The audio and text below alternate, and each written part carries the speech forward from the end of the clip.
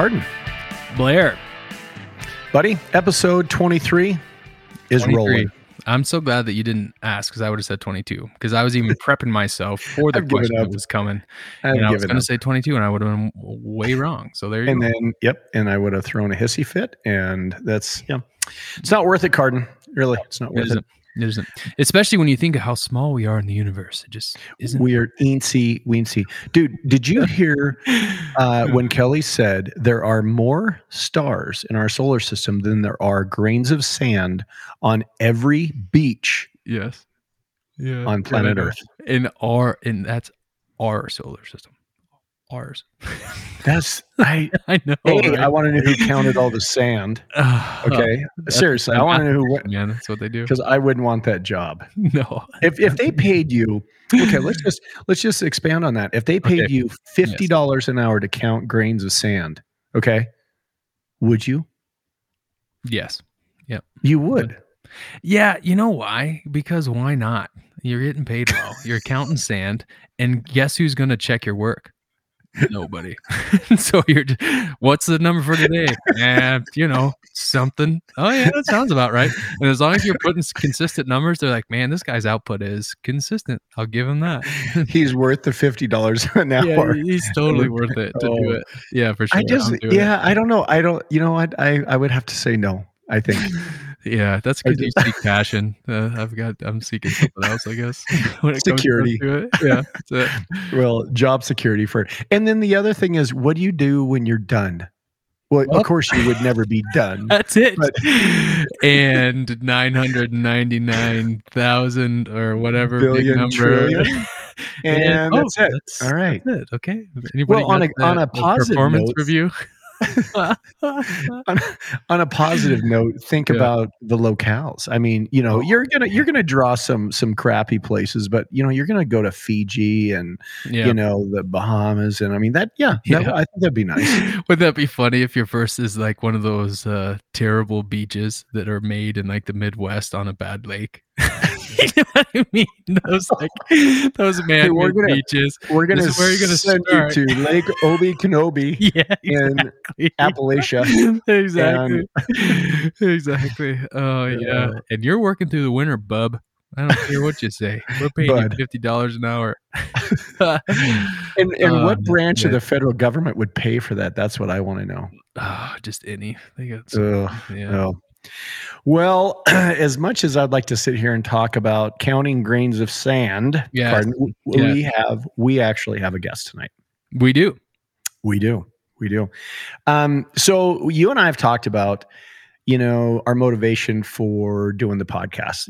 We've actually talked about it a couple of times. And one of the things we kind of identified is we wanted to talk about subjects that kind of resonated with people. And I think that for me, I don't want to speak for you, but that's a big reason that, we got into I got into doing this, and that's kind of a goal moving forward. For sure. Yeah. So our guest tonight heard, she has listened to our podcast for quite a while, and she heard several of the podcasts, and she actually reached out to me, and she had commented on the fact that, a few of our podcasts were dealing with some very personal issues. For example, you talked about anxiety. Mm-hmm. We had Lance on, and he talked about his depression and OCD and bipolar.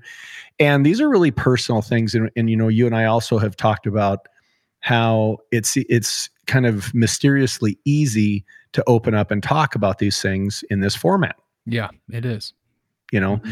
So the nature of the contact was that she said, I think it's really neat that you guys are sharing these personal stories and you're talking about this, because a lot of people don't want to talk about these subjects. Mm-hmm. And she offered to come on and talk about her experience, which I'm not even going to introduce. I'll let her do that. So our guest tonight, Carden, is none other than Annie Olson. Annie. Salutations. Hello. Very nice, Annie. Very nice. Actually, I have some sand questions. Oh, yes. Okay. Yes. Do you think, do you count low tide or high tide? Like how? Both tides. And then I mean, are we talking like deserts or just Oh. beaches? Okay. It has to be Annie. beaches. Yeah, that's the one thing. No. Well, now wait a second. You don't think so? I don't know. Actually, I think he said grains of sand on the earth. I don't think he said No. I think beaches was in there somewhere. We'll have to recheck, but I Oh. think that beaches were in there. I think that they had to have been. Because I'm serious. If deserts are in play, Mm-hmm. that's even more impressive. I Sure. might be out at that point. I just don't do well in That's the a heat. lot. Buddy. I'm kind of wilty. You said you committed. Okay. Yeah, whenever we're talking beaches, at least if I can be like, man, okay, for my lunch break, I'm going swimming. But in the desert, it's just like, I'm just going to get hotter. So, and we got to give thought to how would you separate the grains that you've counted from the Right. ones that you haven't counted? Piles of like 10. jars, piles of tin. What about you? What about marking them with a pen? Yeah, that's a great You could idea. color them black or something. There you Yeah, go. I feel like- okay. Yes. What Cardin's about just black hoping sand beaches? Now we're in Well, trouble. white out. No. There you go. Okay, there you go. That's good. Cardin's just hoping that the aliens have picked him up before someone offers Yeah, him this job. exactly. Oh, At that point, I'm gone. Pew. Remember, and then I'll Cardin's- just, you know what I'll do? I'll be like, aliens, how many grains of sand? They'll just know it. That's Yeah. the thing an alien's going to know. well, Listen, they're I'd obviously they're going to have a resume for you to fill out, Cardin, and you definitely have to put that Yeah. on there. Right. Oh, yeah, for sure. For sure. Listen, I'd love to count your sand, but some aliens are waiting for me. Yeah, sorry. Can I go on mute for just a little bit? Annie, did you know that you were the very first person that ever commented on our Instagram? I was trying to play the algorithms, like boost you a little bit. Thank you. You did awesome. was so nice. You were the absolute number one. We're very appreciative. And so I'm Well- going to put you on the spot as a result. How Okay. many followers do you think we have? Now, if you Ooh. listened last week, I've been trying to do little updates and we had Yeah, a goal.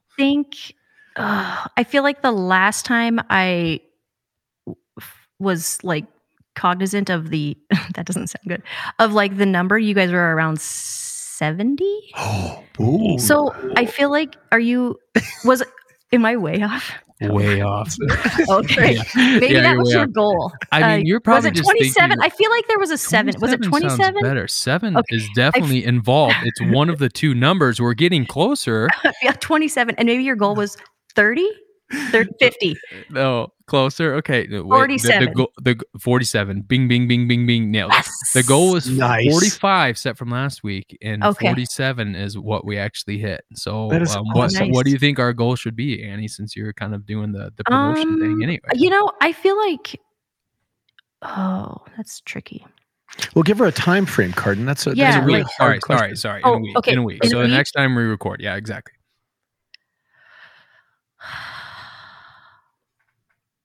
Wow. 55. Okay. gosh. Yes, I love the spirit.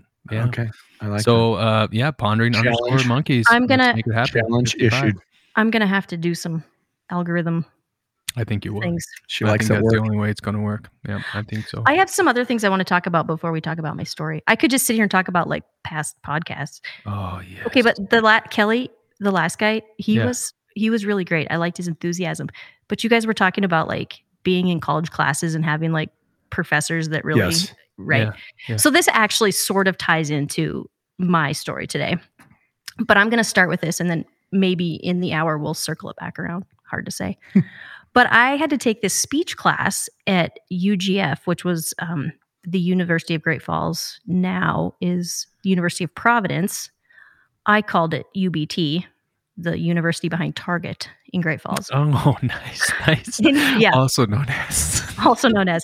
Anyway, I had to take this speech class, which I was like terrified to take. It was my last semester at college in Great Falls. And I totally put it off. I'd never taken a speech class, super shy, did not want to do this. And I go into the speech class and the teacher's name was Rich Breiner, Richbreiner. And I say that because he made us all memorize each other's first and last names and know how to spell them. And so that's how he introduced himself every day. And he had eyes that were kind of like wonky, like they didn't look in the same direction. Yeah. So Wonky. yeah, like kind of, you know, Yeah. you've seen eyes like that. Yeah. So On a walleye. yeah. Anyways, so we had to give a speech on something we were passionate about, something we loved to do. And he always gave us an example. So he's standing in front of the class and he's giving us this example of what he loves to do. And he starts like unbuttoning his shirt. And he's like, it's something you can do by yourself. You can do it with other people. Other people tend to enjoy it. And he's like taking his clothes off. And we're like, boy. what is he doing? Where are you going with this, Rich? Where are you going with this, buddy? Yeah. And all of us are like, this is awkward. Well, he had running clothes on under his teacher clothes, and he was like an avid runner. But he is like a teacher that I will never forget, was super passionate about his job. And the day that he started stripping in class, disrobing. Right. Yeah. We were like, whoa. And look at that. You've never forgot. Never forgot. Know how to spell his name and everything. And as a former speech teacher, I will tell you that is the number one fear on the planet is public speaking. I believe it. I believe it. Didn't you get fired for disrobing in class, Garden? No, okay. So here's the weird thing. I forgot my running clothes, but I thought for sure that I had put them on underneath. So I was doing the same thing as old Rich Briner, and look at me. And it ended up just being totally different. Didn't go so well. They didn't. I don't think the school board bought that. No, they didn't. They didn't. Well, they didn't get the vision. So no, if they would have just let me do it at the meeting, like I said, jeez. Hear me out. Hear me out. Oh, I've got another topic. I hate to be tangential, but wow, Annie, Squirrel. Annie, you worked with Blair. I did work with Blair, as a matter of fact. And what was that like? That's probably on a podcast all of its own. Too much. Actually, too much for one cast. It actually was a pretty. So I had been working in a job that was a nonprofit, 501c3, blah blah blah. Boring. Yeah, and then I went to this other job with Blair that was like a, for-profit business. You get the job done, you get it done well. Just make sure the product is done well. And Blair is like the epitome of a non-micromanager. Really? Like he just, and I'll say Blair was very good to work for. And it was a good. Thank you. You're welcome. Mm-hmm. It was a good. Mm-hmm. I really enjoyed it. There was a couple times where I forgot my key, and then Blair I thought was going to be at work, and he wasn't at work, and so I had to climb through the back window. And there was a bar right across the street, and then cops showed up, and I was multitasking. It was, your schedule was a little erratic. Yeah. That was, like, if I didn't, it was actually, it was a very good job, and I thoroughly enjoyed it. It was graphic design. I did embroidery. We cut vinyl. And I told Annie the day that she was quote unquote hired, I said, "You're not my employee, you're my coworker," and that is exactly how she handled it. I had no worries at that whole side of the business.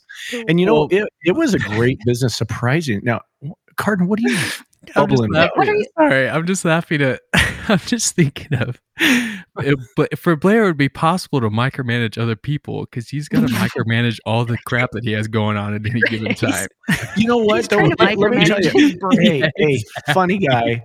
Here's the deal with micromanaging. I don't like it. I never appreciated a micromanager when I was working at the hospital and stuff.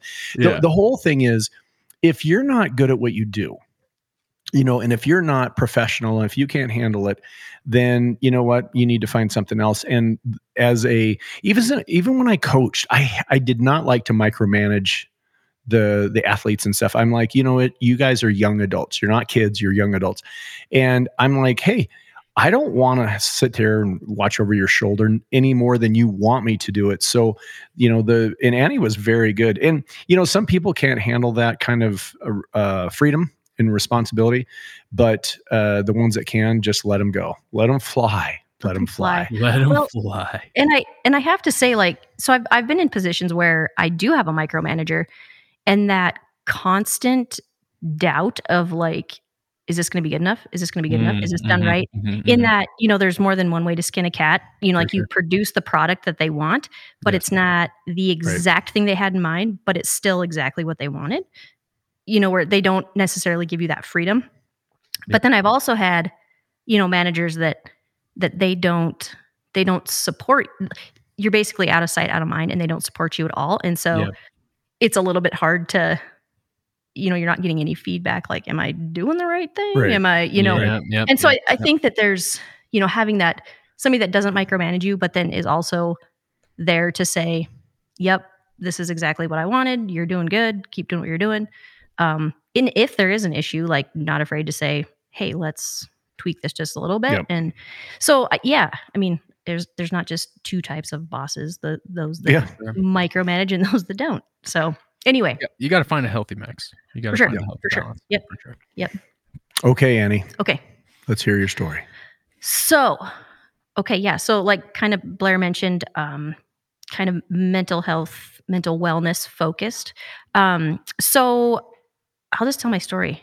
I'm kind of a storyteller.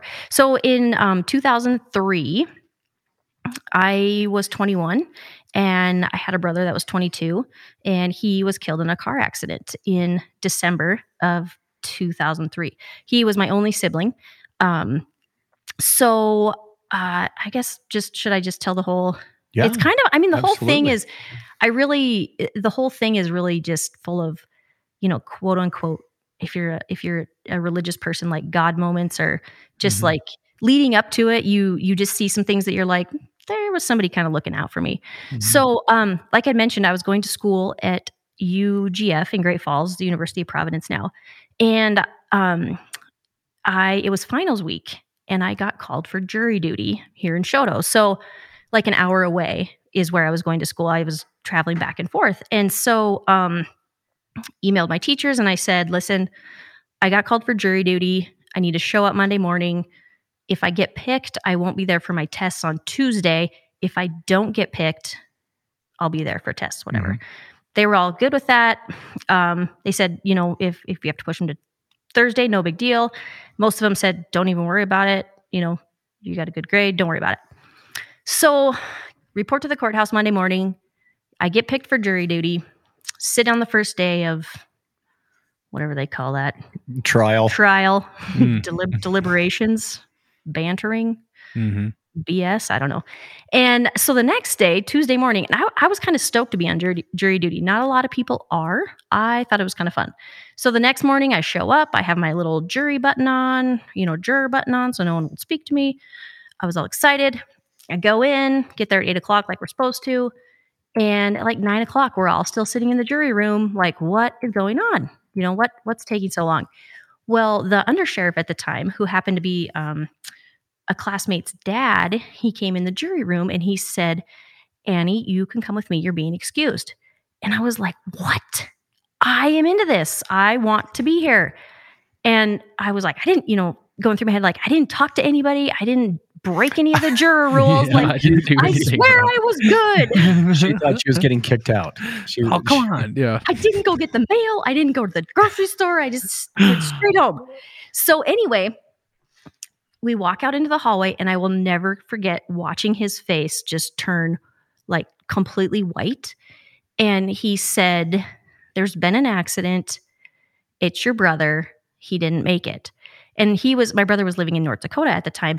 And he said that, and I really don't remember much of anything else so we walked out of the courthouse. I remember opening the door of his deputy cruiser, and there was a whole bunch of stuff on the seat that he had to move. Like, I vividly remember that, a snow scraper, oddly. And then I don't remember driving home. I remember pulling into our yard. I was living with my parents and seeing there was probably, I think, 4 vehicles there of people that were very close to the family that, they had notified and said, you guys need to go to Zion's house right away. So, and then I remember going, then whatever, go in the house and it's a shit show. Anyway, so like I mentioned, the jury duty thing. So we'll just back it up a little bit. Earlier in that year, so 2003 was the 100th anniversary of Harley Davidson motorcycles, ironically. And I was working at a daycare here in town, and my dad called and he said, hey, what size leather jacket do you wear? And I was like, what are you doing? And he said, well, Trevor, that was my brother, we just bought 2 Harleys. And I was like, oh gosh, this is it. They've lost it off the deep end. So I was like, I don't know. So they had just bought 2 Sportsters, which are like the smallest Harley at the time. And my brother, he fell in love with it. It was just his, it was his jam. He absolutely loved it. So they brought him home. We rode those for a while. Had an awesome spring and summer. Excuse me. We rode through Glacier. We rode, a couple like frontage roads. Just, it was so fun. Mm-hmm. The problem being there was 2 bikes and 3 riders. So my mom always was in the car behind. They call that the war wagon in the Harley world. Oh, really? Yeah. Is that the real thing? That's really the real thing. Yeah. And so eventually my dad bought a Wide Glide. So it was a little bit bigger bike, better for long distance rides or whatever. So then there was 3 people, 3 bikes, worked out good. And then it was like August, Trevor got accepted to school out in North Dakota in Grand Forks, and he was going to go out and go to school to become a pilot. And so he moved out there in August. He went into the Harley store, hey, I'm new in town looking for a job. They're like, boom, hired on the spot, because all the employees, I guess this was July, all the employees wanted to go to Sturgis. And so they were looking for any fool that would come and work for them, because they were going to have to shut down because of Sturgis. They hired this kid from Montana, hired him on the spot, whatever. So he went out there, started selling bikes for them. He sold my dad. So my dad traded one of the Sportsters for a Road King, which is even a bigger, more of a road bike. So then we had the Road King, the Wide Glide, and one of the Sportsters. So Trevor, he just fell in love with selling bikes. He called home every night, talking about his sales, how much he was loving life out there. Just seriously on like cloud 9 for 4 months. And then that's when he got in his car accident. So, yeah. And, if we could all live the last 4 months of our life, doing every single thing that you love, that would be completely incredible. But, anyway, yeah. So he died. We go through the motions of the funeral and planning the things and, talking to people and it was tough. It's no joke that loss is incredible. And I'll never forget, someone said to me, this is hard. Like right now is hard. And it was hard. But they said, I have to tell you, it's going to get harder. So, 4 months out, it gets harder. And this can be, 3 months, 4 months, 5 months, whatever. It's different for other people. But they said, that's when it gets really hard. And I'll never forget, I had to go back to school. There was one final I did have to take. That teacher was a complete asshole about it. And I'll never forget, I had to take that final on Trevor's birthday, which was in January. And it was horrible, but I did it, powered through, and lost my train of thought. Anyway, yeah. So, you're going through the motions. About 4 months out, it was hard. And I remember sympathy cards have stopped coming in. People stop, they stop hugging you in the store. They stop mentioning him, stop passing along their condolences, but it's still so fresh and new and it's still so raw. And, I'll never forget, somebody was like, you just need to tell me what you need. Like, what can I do for you? And I just remember saying, I need my brother. That's really the only thing that's going to make this better. And it doesn't make it better. And at that point in time, they kind of were doing some investigation stuff out in North Dakota, and I don't know if it's just a state thing, but so Trevor was actually the passenger in a vehicle. The driver basically walked away. His attorney, the driver's attorney, they didn't want him to talk to us, didn't want him to reach out to us at all, which my parents and I decided early on, we did not want to pursue any sort of charges. We did not want to pursue any sort of, there was no, one point they called and said, what was his life worth to you? Like, what money? Money is not going to change this outcome. Who said that? Yeah, like insurance companies and, good God, can you remember that? Oh yeah. That call? It's just it doesn't change anything. No. And this kid, he was the first one there. Obviously he was the first one. He looked over and saw my brother and knew he wasn't alive. And so, nothing we could do would make that worse for him. And why would we want to make that worse for him? Again, it's not going to change the outcome. He's not going to forget about this. So, so we just decided, let's not draw this out longer than it needs to be.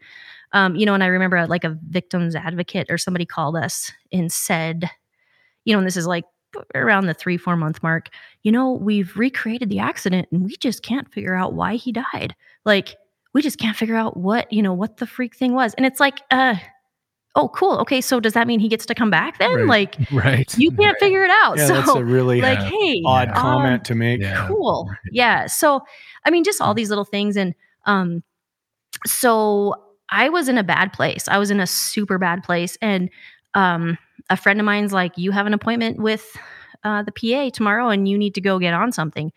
And I think like, that's what I needed, because it's, as a person, how do you know where to go to start? I mean, you're in such a dark spot that. So Annie, talk about that, if you would, like, what were you feeling? Were you depressed? Were you just not sleeping? I mean, what were the conditions? Just like, so I kind of described it a couple different ways. Like, if your emotional spectrum is like from 0 to 10, 0 being sad and 10 being very happy. Like, I felt like my whole spectrum had just like dropped to, like 3 was my highest happy. Right. And then like, negative whatever was, right. It was just kind of where I was. Your lows got lower and your highs got lower. Yeah. And like, there was times where I just felt like my life was just like spinning out of control and I just couldn't get a grasp on it. Like, do you remember as a kid, you would flip through the channels real fast and just catch like bits and pieces of like that was that would be kind of going on. Or, I mean, it was just, it was sad, you could stare off into space forever and, just think of nothing. And I didn't want to do anything. And it's hard to describe, but it's a scary place to be, because how do I dig myself out of this? How do I tell somebody, how do you describe that to somebody? How do you describe those feelings? And I remember when I had gone back to school, and everywhere I looked, there was like a flyer for a free student counselor. Mm-hmm. I'd go into the bathroom and it'd be on the back of the stall door. I'd sit down on a couch and the flyer would be next to me. Right. And I was in a super bad place one night, about 3 a.m. I emailed her and just said, I don't know if this is really valid. I don't know if I really need to see you, or I need to just get my shit together. But, my brother recently died. And so she was like, yeah, you definitely need to come see me. Yeah. And so she got me in right away. And was this a counselor at the school? Yep. A counselor at the school that was just free for students. And, and that's a tough, I mean, that time in life, I feel like that, 18 to mid to early 20s is such a hard time for people. Yeah. And so I was right in the middle of it. And, so I went and saw her, and that was super helpful. Got on some antidepressants. That was super helpful. And just kind of started trying to build it back up. And, one thing I remember is I would, if I was having a super crappy day, and they hit you out of nowhere. I mean, just randomly out of nowhere, they hit you. And I, it's like, I wish I had somebody that would talk to that could remember this. Mind you, I'm living with my parents. So like people that went right through that with me. But I just remember thinking, if this is how I'm feeling, they've got to be feeling like 100 times worse. Oh yeah. Right. Yeah. And eventually, like, we kind of figured out that if we just talk about it, it's okay, because typically my bad days kind of coincided with their bad days. Yeah. And so, we really learned, like, it's a lot easier just to talk about it and just say, man, it's been a tough one. It's been a super shitty day. Right. Yeah. And Trevor was really into like boats and planes and anything that had wheels on it. And so I'd see a really neat car or something, and instantly you think, I need to call Trevor and tell. Oh, wait, I can't call him and tell him. I remember I had a mini disc player. That was kind of a thing before MP3 players. And I always had a hell of a time getting music loaded on it. Well, Trevor had one, and so I would always call him, and he, boom, boom, walk me right through it. One night I was struggling and I couldn't get it done. And I got like downright pissed, and I was like slamming stuff, which is not like my standard MO. And my mom was like, what is going on? Like, why are you so mad? And, I can't get this music loaded.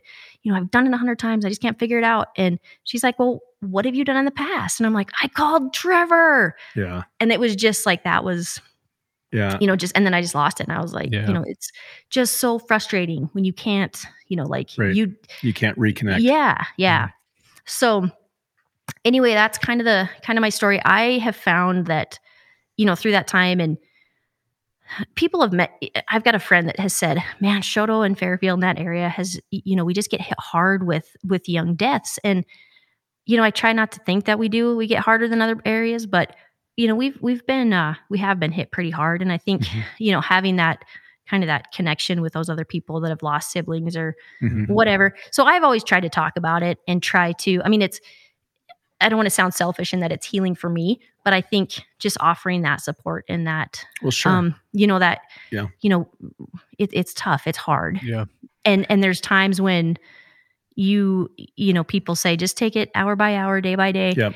But really there's times where you just have to take it second by second, and you just have to just survive this second, and you'll get through this. So kind of back to the God moments, and I went back to school, and that's when I was taking the English class was the very next, or the speech class was the very next semester. And so I was just, not in a good place to begin with. Right. And I walk into this speech class that I'm devastated. I don't want to take this. I'm, so scared, whatever. Back up a skosh. We had gone out to North Dakota to get all of Trevor's stuff. And when we were out there, they had a little memorial service for him. Cause we really had never met any of the people out there. And so those were his friends in college? Friends. Yep. Friends okay. And, his boss at work and all these people. Okay. And there were several kids that he had gone to college with, and they all said he was such a bright light in school. He'd be the guy sitting at the kind of the common area, engaging everyone and talking to them and kind of getting the conversations rolling. And, it seemed like everybody knew who he was. And so I got to thinking, I was like, if I died, nobody at UGF would even know that I was gone, or that I even existed. Cause I was that person that just wanted to be wallflower. Don't see me, please, nobody. And so now invisible. Yeah. So I have to take this speech class, and I'm oh gosh, here we go. But I told myself I'm going to try to be more Trevor and try to do this. So if I die, people say nice things about me. And so walk into speech class, Rich Brenner introduces himself. He's going around the room, and he makes all the students, say your name, write it on the chalkboard. The first kid that gets up to write his name, Trevor. And I'm like, are you shitting me? Here we go. So I kind of felt this, this connection to the kid and whatever. Right. And he was introducing himself, and he's like, yeah, my name is Trevor. I have a little brother named Zach. Well, ironically, about 5 months before my brother died, another young kid in Choteau had died in a car accident, and his name was Zach. And so I was just these weird connections throughout the English class. And I told him right away, I'm like, just so you know, I had a brother recently died. His name was Trevor. So if I'm a little weird, that's why. You told this to the Trevor? I told this to the Trevor in the class. Yeah. Oh, and he was a drummer, and my brother was also a drummer. Oh. It was just weird. Love drummers. Yeah. They're kind of different, but anyway. So then eventually towards the end of the semester, we had to do this coat of arms speech, and where you make your own personal coat of arms. And there were specific things you had to put in each square. And one of them was the biggest thing you've had to overcome. Well, so I drew a picture of my brother, and I put, December 9th, 2003 on there. And Trevor happened to be in my little group. And he's like, what's that date? And I'm like, well, that's the day he died. And he goes, that's my birthday. Really? Yeah. Yeah. Wow. Yeah. It was just, and by that time he knew my story. And so it was, we both had identified kind of this is weird, but yeah. And so it was just kind of an ironic thing, but wow. Jeez. Yeah. So anyway, that kind of was, I would say, the kickoff to my mental health adventure. So, yeah. So Annie, I have a question. So, before you move on, so once you identified that you were depressed, right, you kind of came to terms with it. You decided to get help. So what was that process? Obviously time. Yeah. The actual process of getting help itself. Well, you said you did antidepressants. Yep. So right? I got on some Paxil right away. And I don't remember exactly what it's not just like one morning you wake up and you're magically fixed. I mean, Right, it was a right. progressive, just feeling better about life and just, finding that joy again and just being happy about things and kind of finding myself again. I will say, I think there's like a huge sense of relief. Like, okay, that was valid. Like, those feelings were valid. It's genuinely I think, yeah, it just puts like some and you're saying validity to your. Is that because you're able to voice them and you're not just kind of having this internal dialogue, do you think, consistently? Yeah. And when you do that and kind of putting them out to somebody else that can also kind of go through them with you, gives you the opportunity to do that? Yeah. And just actually saying like, okay, I can be okay now. Like, I mean, just think if if you had cancer or something and somebody was like, oh, hey, we can help you. Like, we can make you better. Right. Yeah. We can make you back to how you were. That's kind of a relief. Like, you feel, okay, cool. Like, this is good. Right. And the counselor that I went to in Great Falls, she was super awesome because she was talking about, like, and I believe it was 3 out of 5 adults are on some sort of mood stabling medication, which. You mean ongoing? Yeah. Like, that blew my mind. 3 out of 5. 3 out of 5. Wow. Yeah. And, it just, it's something that is so not talked about. I think it's becoming more talked about, but I mean, that was like a shocking statistic to me. Like, okay, I'm not like super weird or I'm not broken or anything. And, and I mean, when you think about it, it is basically either a serotonin or norepinephrine imbalance in your brain. And which I really began to understand because, after I went to school in Great Falls, moved to Dillon, went to school. And there was times like my medication would run out. And I was still getting it filled in my hometown. And then my mom would send it to me. And, if I didn't get it within a couple days, I remember like, I called them like brain shakes. It literally felt like my brain was shaking in my head, or like I had things like. Now, was this just anxiety? No, this was actually like basically like a detox from the medication. Like if I hadn't taken it. It was a withdrawal. Yeah. Essentially like a withdrawal. And, I just envisioned it like the serotonin, like pulsing it at rates that were not what they should be, essentially. And so your brain just feels like it's, like shaking in your head. And so that was, that really solidified it for me. Like, okay, yeah, there's definitely a quote unquote chemical imbalance within, like a serotonin imbalance in my brain that makes it a little bit more concrete than just, it's just all in your head. You're crazy. It literally is in your head. Do you remember how long from the accident that it took you to kind of make the step to seek help? And do you remember if there was like any kind of catalyst or anything specific that you finally went, like, I know you said it was that night at 3 a.m. What was the point that you finally went, okay, it's time to make the next step? So actually I think that night, the night at 3 a.m., the day before, a friend of mine and I kind of got like basically in a fight, and we were like screaming and yelling. And that's where she was like, you need to get help. Or she said, basically it was like, what can I do to make you better? Like, what can we do? And that's when I said, I need my brother. Like, that's what's going to fix this. Cause you have to find like a new normal. So for 21 years, normal was having a brother, and all of a sudden, it's ripped away. And so, that was like, and we just kind of got in a big fight. And then she's like, okay, well, you have an appointment tomorrow to go see the PA at the hospital to get help. So, And so then I, that night, obviously that was not a great day. That night I had gone home, and that's when I emailed the counselor or the therapist in Great Falls, and then went and saw the doctor the next day. And he was like, yeah, you definitely have every reason in the book to get some help. Yeah. And so, and I think, looking back, I think I was definitely, like I mentioned, that's like a super hard time of life, I think, for young people just in general. Right.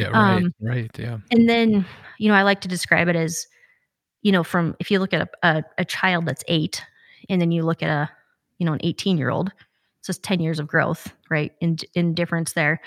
And I think that is the same exact growth in a person between 18 and 28. Mhm. I mean, maybe not physically so much, but definitely emotionally and mentally, and and maturity. definitely, yeah. And definitely. you're thrown in life and expected to know exactly what you want to do, and Right. it's just a tough time. So anyway, I think that, and I've got some family history of depression, and I don't know if they've determined that it's hereditary, but I think there's definitely some potential there. And Sure.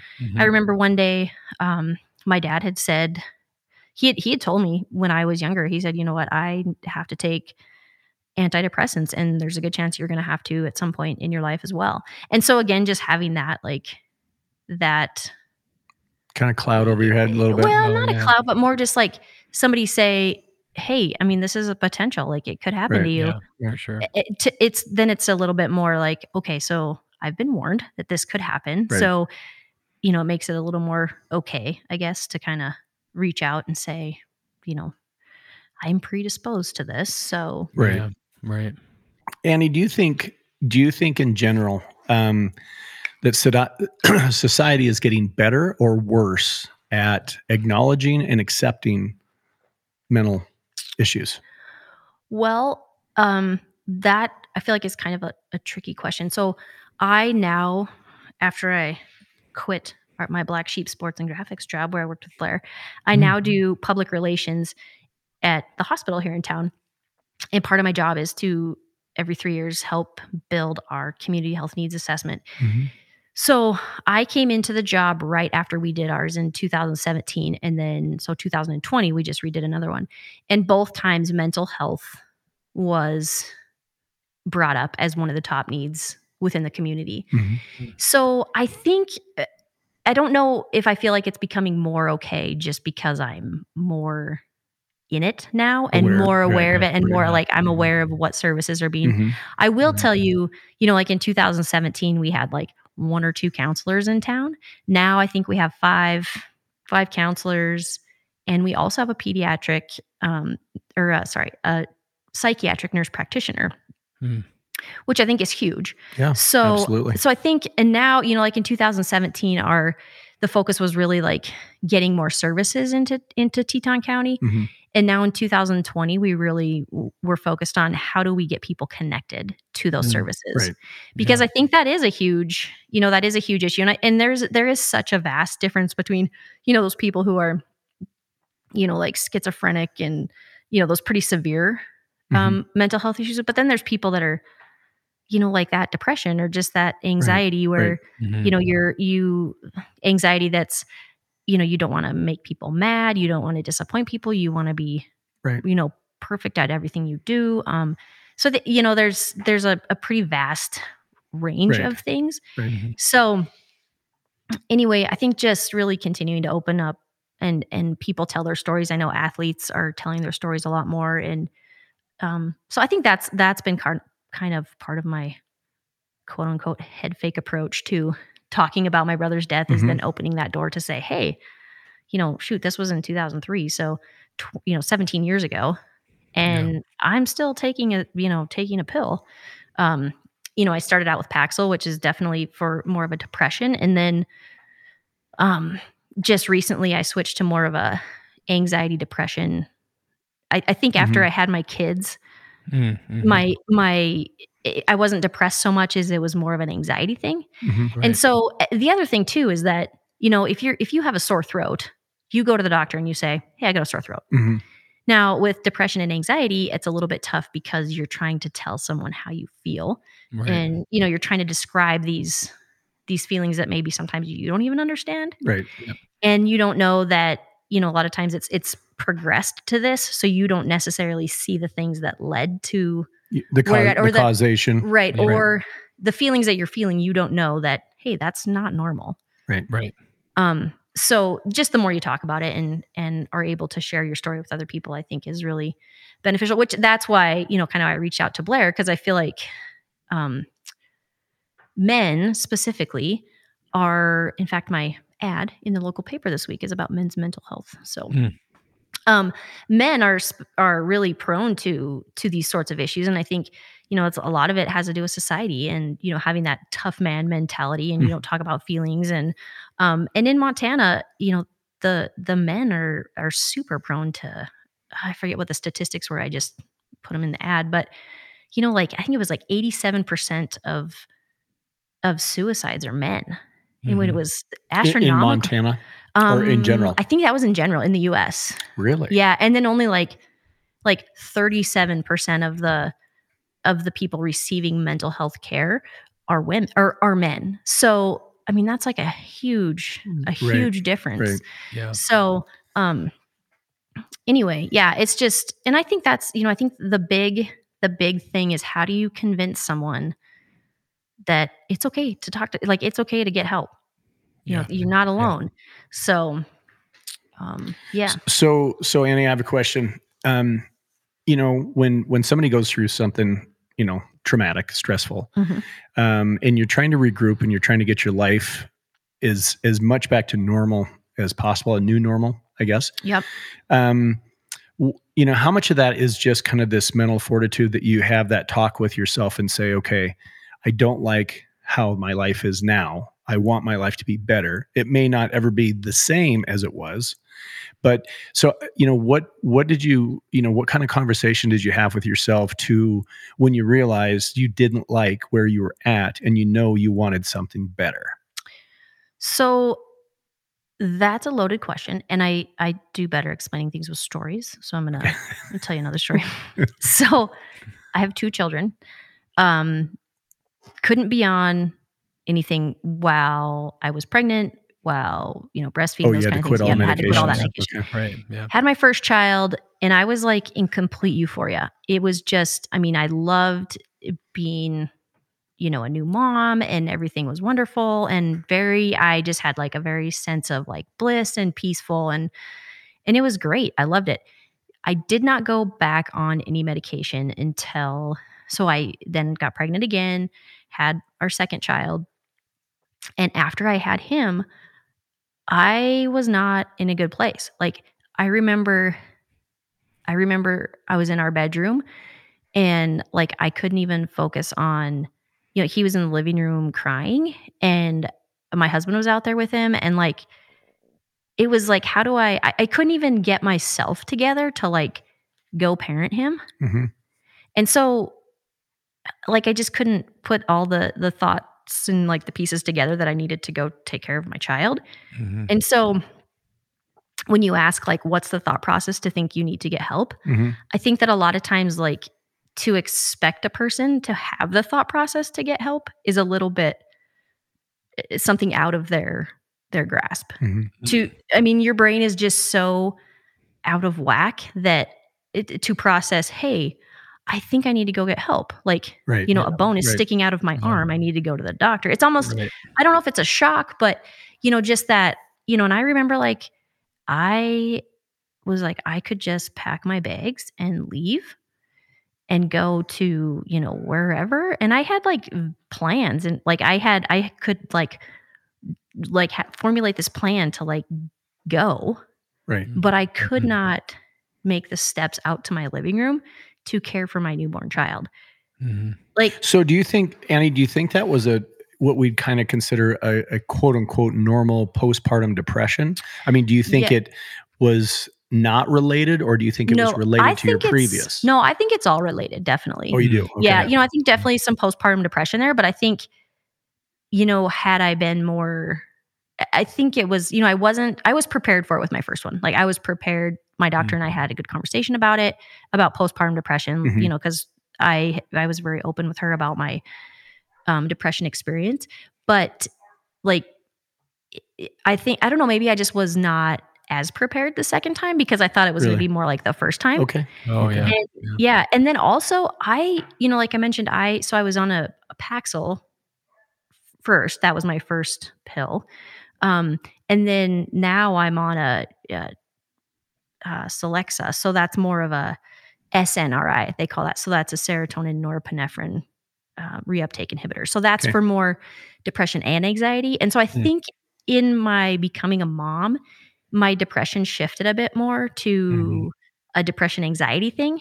Okay. And so Yeah, but anyway, back to your question is I think that a person's thought processes are just they're not what you would typically think. Mm-hmm. Right. Like I said, if you have a compound fracture in your arm, you can usually think, okay, I need to get some medical attention. Right. Now, when your brain is the one that's broken, it's a little bit harder to think, hey, I need some medical attention. Right. Plus, it's progressed, so slowly to this that it's hard to take the steps to know, exactly when it started and what are your feelings, and so very gradual. Mm-hmm. Yeah. Now, did your so we of course just recently had 2 boys, and I, just because of Jenna and her line of work, I'm very aware of all of this, but I don't remember as just being, the father that was there for all of this, anybody ever pulling me aside and saying, hey, these are maybe some signs and maybe some symptoms that you should look out for, for specifically for like postpartum and things like that.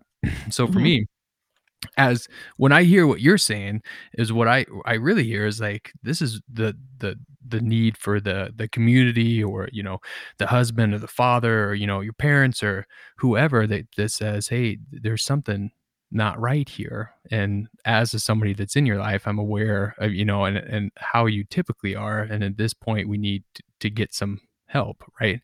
I just find it so fascinating. Does your husband have any did he recognize that? Was he kind of a help and a catalyst after your second child to kind of help propel you back in to get help? Or so I would say no, not really. And for a couple reasons, I think he too was just trying to be supportive and not be like, dude, you got some issues. And just being overwhelmed with being a dad too. I mean, I remember being there too. You're juggling 2 kids, and so I understand. But Annie, did he actually see it though? Do you think because what you described, he's not even with you when you're going through this, right? I mean, do you think he knew that there was issues? Probably, yeah. Okay. God love my husband, but he's a little bit in that other park where we don't need a pill. Like just power through. Yeah. Right. Yeah. And I'm like, dude, I take all the pills. I will take all the pills. Like I'm happy. If I need it. I would much prefer to be happy. Right. So, and I think that's just a cultural thing. And so anyway, I think he's becoming more okay with it and in tune. Yeah. And I think he, as the longer we're married, he kind of figures some things out and, figures out when mama's going to go crazy and just give mama some time here. I need to figure that out. Come on, kids, we're going to go for a walk. Yeah, come on, let's go. Daddy's going to take you outside for a week. give mommy some time. We're going to go get mama's pills and then we're going to go outside.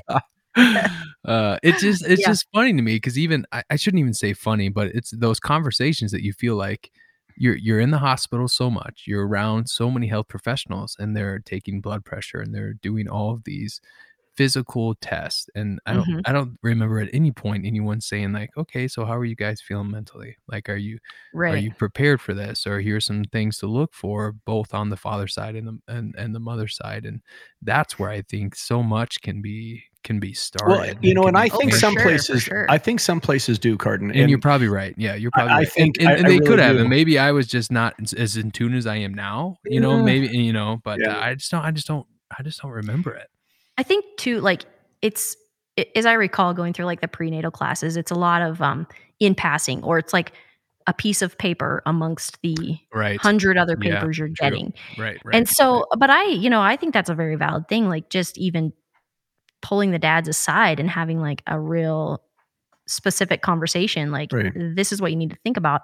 And kind of along those lines, part of this community health needs assessment that I was talking about, we, as a hospital, we've talked about how can we screen more people for, depressive tendencies. Like, there is a screening, there's multiple different screenings, but, specifically like the PHQ-9, I think is one people are pretty familiar with, but, how can we get that basically in the hands of more people and just get more people to fill those out. Because I Right. think when you do look at that and you realize, oh yeah, like maybe there are some things. Right. Yeah. Yep. Yeah. No, I think that awareness, like so much of what we're talking about, and it, it's no secret, awareness is a huge part of all this, which is why you reached out, the fact, and Cardin has been an absolute champ about talking about, his anxiety and stuff, and in Cardin, I mean, I'm not going to speak for you, but that, you've been, I guess you've successfully come to terms with it, correct? Oh yeah. Well, I mean, yeah, I have. It's just one of those things. It kind of is what it is, and you learn over the course. Your analogy of the 8-year-old to the 18-year-old and the 18 to 28. So much of that time of my life was spent going like, oh yeah, so this is what this is, or oh, okay, so in this situation, that's why that, like, I was seeing all the effects, but I was finally being able to put and piece together some of the cause of the root of anxiety in social situations and different things like that. So I mean, it's strange to even think of, you learn to live with it, but you learn so much better how to identify it. And I wouldn't say coping mechanisms, but ways to say like, hey, this is a physical manifestation of the anxiety that you're feeling, and how do you attack that in different ways and stuff. But yeah, so. Well, and I think too, like, especially with anxiety, where, I think the classic anxiety is that, like, you're so scared of something bad to happen, or, so that's an example. But another example would be, I know about myself that I'm not good at saying no. Mm-hmm. And that's that I don't want to let people down, and I don't want to disappoint people, which is a total, that's a classic anxiety thing. Right. Yeah. And so now, like, I'm aware that I've got this anxiety, and I'm aware that I have trouble saying no, and I'm aware that I want to make people happy, even if that means I'm staying up, 48 hours in a row to try to get a project done for somebody. Yeah, for sure. That I need to just think about my mental health and just take a step back and say, it's okay. Tell myself it's okay to say no. Right. Yeah. It's okay to, somebody asked me to work a little bit more at the hospital one day, and I said no, and I was like, that felt good. Oh, it felt really good. But the reason I had to say no is because I was having LASIK surgery the day before. So I was like, you had a legit. I was like, I don't know that I can work, and then, like, in my mind, I'm going, well, maybe I could. Like, I could. There are only bandages over my eyes. Like, I could probably come in, but I know, I'm just I could fill in at the daycare blind. What if they burn my eyeballs out with the lasers? Like, I should. I probably would be best for everyone if I just said no. Yeah. So anyway, but it does, just having that awareness that, okay, you can put a title on it. Like, it's my anxiety. Yep. And I think too, like, being able to tell people, listen, I got some anxiety going on, so I'm going to have to just say no. Right. I know, Yeah, so exactly right. just like basically that self-talk and that self-awareness that, I've got some things. So yeah, for sure. And you know what happens is you find out everybody's got some things. You know what I mean? It's just absolutely when you just start putting it out there, like, even in this medium, but just in general, and guess what? Everybody's got some things, and all you're really doing is open yourself as a person and kind of letting people through the barrier a little bit, and that in and of itself makes it so much easier to deal with on a day-to-day basis as well. Well, and relationships with people. I see it as kind of just being authentic and genuine. Yeah, exactly. And that's something that is going on in our society right now, is this kind of authenticity. That you see the women, and I will say right now it's predominantly women, because they're shedding this social norm of having to look a certain way, and the people going without makeup, and just saying, hey, this is who I really am. And I think it's awesome. I mean, I really do. I think it's sad it's taken so long to happen, but I think it's it's got to be very empowering to have the courage to do that. Mm-hmm. Well, and if you can, and I've always thought about this in my my path, if you will, if I can just even help one person for a small moment and Mhm. just say, you know what? Yeah, this sucks. Like, Mhm. I hear you. I feel you. It sucks.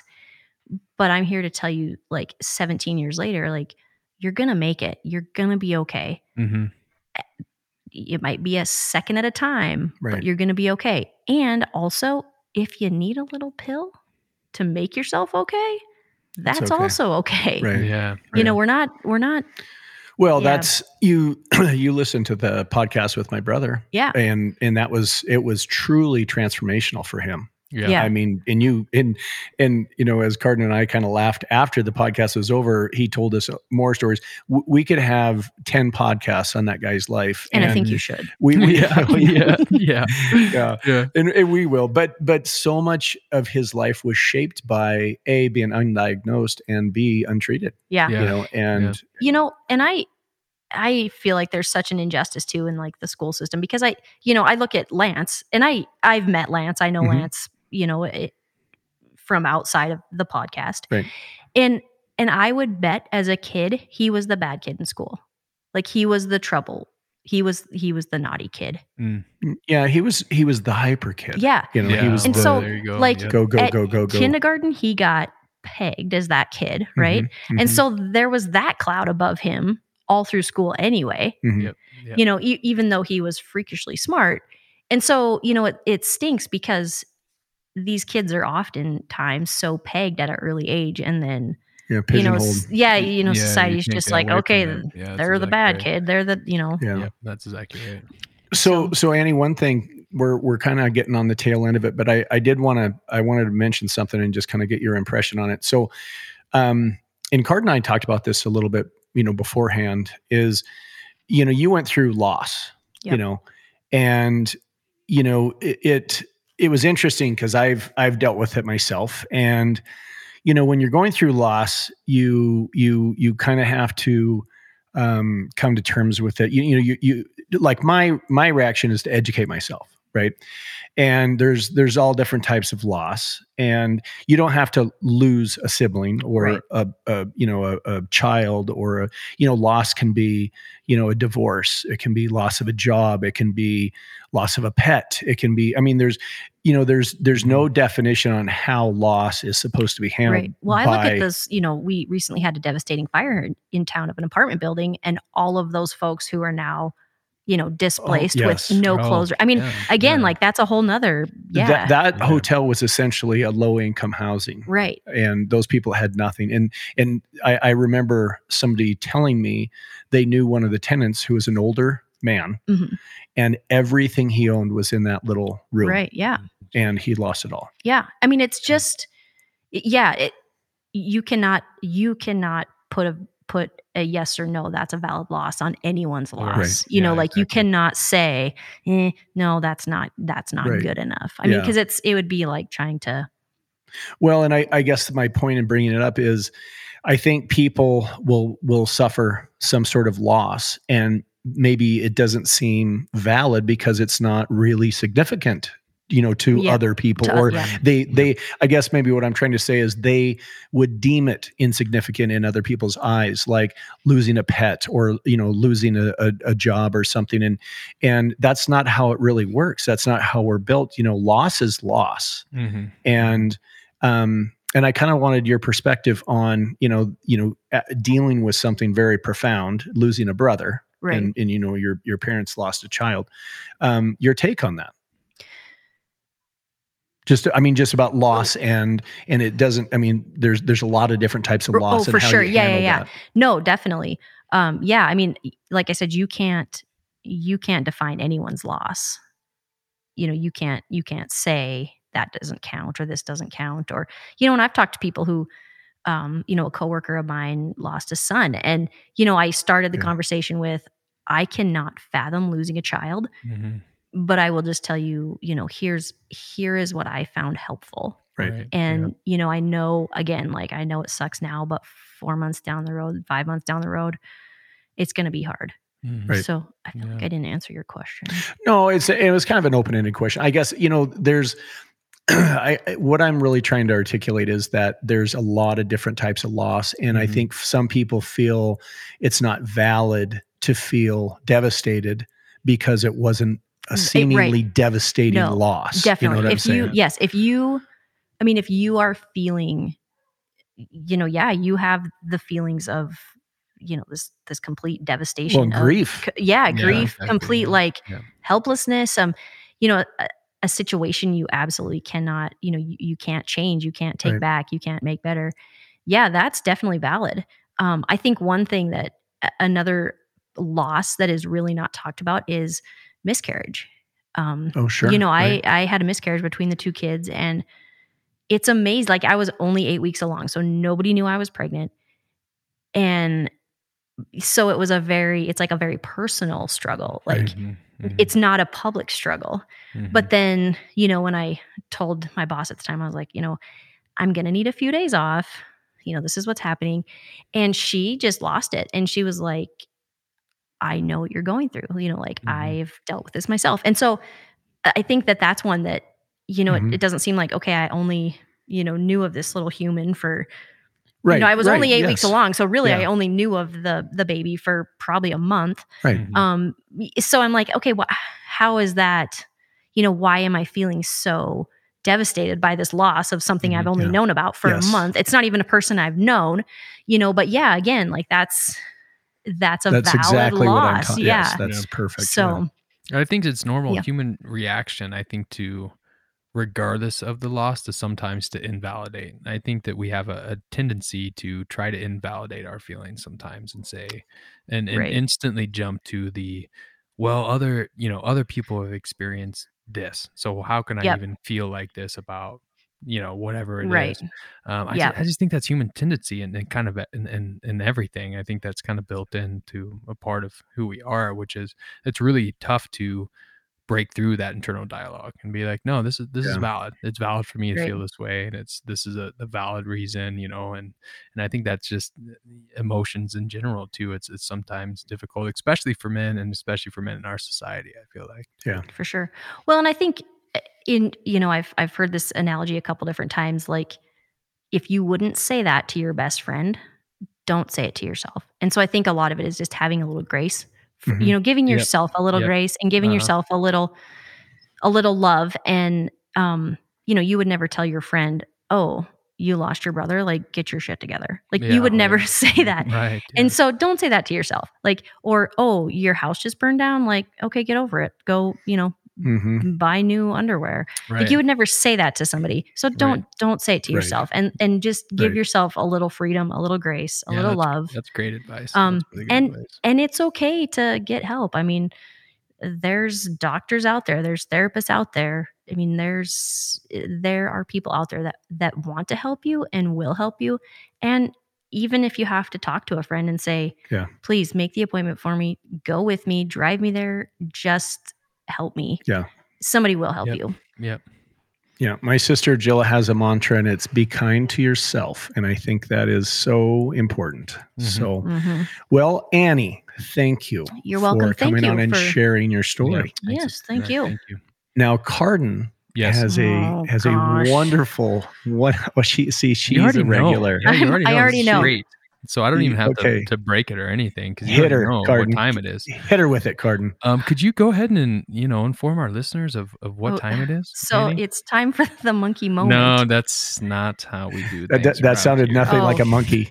So actually, I told my kids to make monkey noises, and then I could just play it on the air. Is that valid? Can I do that? Yes, because of course. Here's the deal. Yeah. I can't actually do it because my vocal cords were crushed in a street fight one time.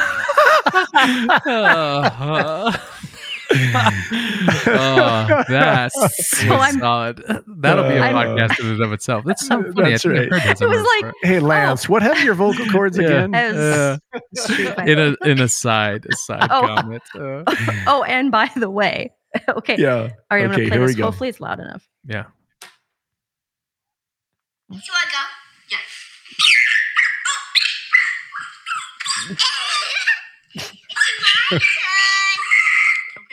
That was solid. That was awesome. Oh. Here comes the boy. All right. Yeah. Okay. Okay. That was kind of moving towards dog a little bit towards the end, but it was still. That's a 4-year-old for you. You don't A critique. howler monkey. No, I'm not critiquing. I'm Okay. just saying it was a great dog, is what I mean at the end, but it was excellent. That's a 4-year-old boy with a strong leader for a sister. Nice. I'll sit back and wait my turn. Thank you, kids. Exactly. There you go. Okay, Okay, so Carden. I'm gonna curveball you because you've Ooh. listened, So and I know that you were probably prepared for the alien question. Right. I'm not even gonna do it. I'm gonna do something completely different. What? Oh. Yeah, I know. So I know you're an avid listener, so I'm gonna put you on the spot. Favorite podcast up to this point, and with the follow-on, what would you like to listen to in the future? What would be your next Pondering Oh, Monkeys ideal nice. podcast? You conniver. I know, man. I don't know that I could. They all have had pretty like awesome times in them where I'm like, whoa, yeah, that's cool. The Dream Guy was cool. Oh yeah. He's coming back. Yeah, Yes, he is. I have to say the Dream Guy was cool because he mentioned that people that have a lot of vivid dreams Mhm. are, like they'll wake up tired, Oh, and I've yeah, started I know. kind of tracking that. So anyway, Interesting. Jeez, yeah. I've thought like Chase was super interesting. That was Oh, cool. yeah. I mean, that's a guy like, I was here when he in our town, of course, when he got attacked by the bear. And so, like you always hear the third, fourth hand stories, Right. but Yeah. I've never Yeah. heard Yeah. it from him. Yeah. So that was super interesting. Mhm. Lance, solid podcaster. I'm not hearing a favorite. I'm hearing you No, talk about a I know, lot. I just- I'm I not just- hearing a I feel like favorite. she's redoing episode It's like, 21 hey, where we yeah, talked like- about the first. Right? Exactly. No, on. I Okay. have enjoyed listening to other people's stories. Not that you guys are not thoroughly entertaining, but Loud I and will clear. have to say, like, no, it's been fun listening to other people, and I think part of the fun for me is that I know a lot of the people, Oh yeah. so to hear Sure. kind of their stories. Mhm. I don't know that I could pick a favorite. I think that's Okay. I All don't, right. I don't think that's a fair question. Okay. Who's your that's favorite fine. host? That Yeah. little monkey sitting on your desk. Okay. That's Yeah, fair. he's good. That's That's right. fair. Yeah. All right. So what's the So- podcast you want to hear in the future? What do you think would be just your a topic that you'd be like, yeah, Yeah. I'm about this would be awesome. I don't know. Really? I can't really think of. Urban legends, Loch Ness monster. Paranormal. No, I think paranormal would be kind of cool. Ooh, Yeah. okay. Do you have I any paranormal experiences? Kind of. Ooh, Kind of. do tell. Okay, so I work at a hospital. I think I've mentioned Mhm. that. And there was there was like two, but I can only remember one. There's this bathroom that a lot of us that work in kind of the business administrative end use. And I went to the door's shut. If somebody's not in there, it's always the door's open. Right. The door was shut and the water was running. And I was like, okay, whatever. They're washing their hands, finishing up. Left, came back like an hour later, door still shut, water still running. Hmm. And I'm like, what the hell? So I'm like, this is a little fishy. Maybe it's just ironic. So I leave and I come back another hour or two later, door shut, water's running. Like, this is not right. Do you think somebody just left the water on? Well, I don't know. So I went and got Somebody somebody leave the else, water on? and I'm like, listen.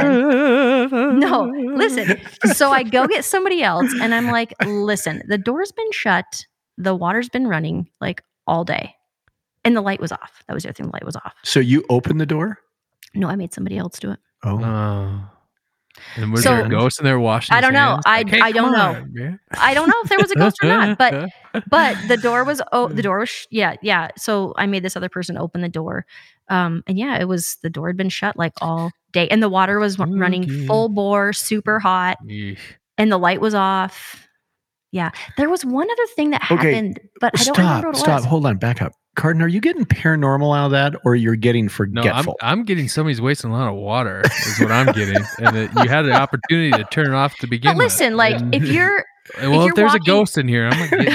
I'm not. Oh, going in that's there. the ghost of dirty old Shep. dirty old, yeah. Dirty old Shep. Always Guy have with the water dirty running. That hands.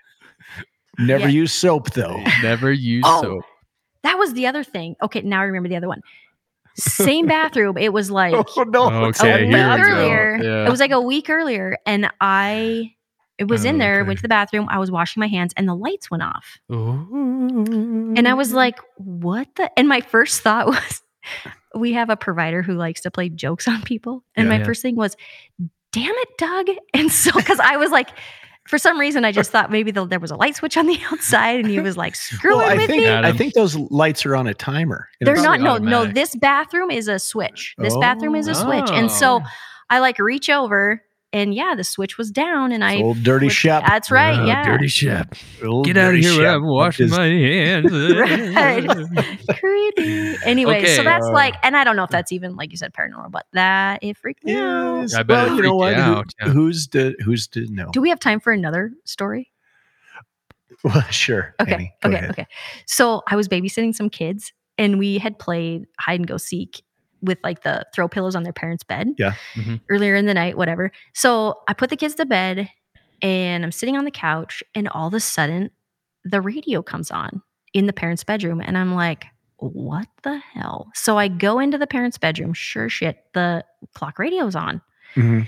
And there's clothes on the bed, which I knew there was not clothes on the bed earlier because we'd been in there playing with throw pillows. So I would have noticed if there was like Yes. like Right. a full men's outfit on the bed, right?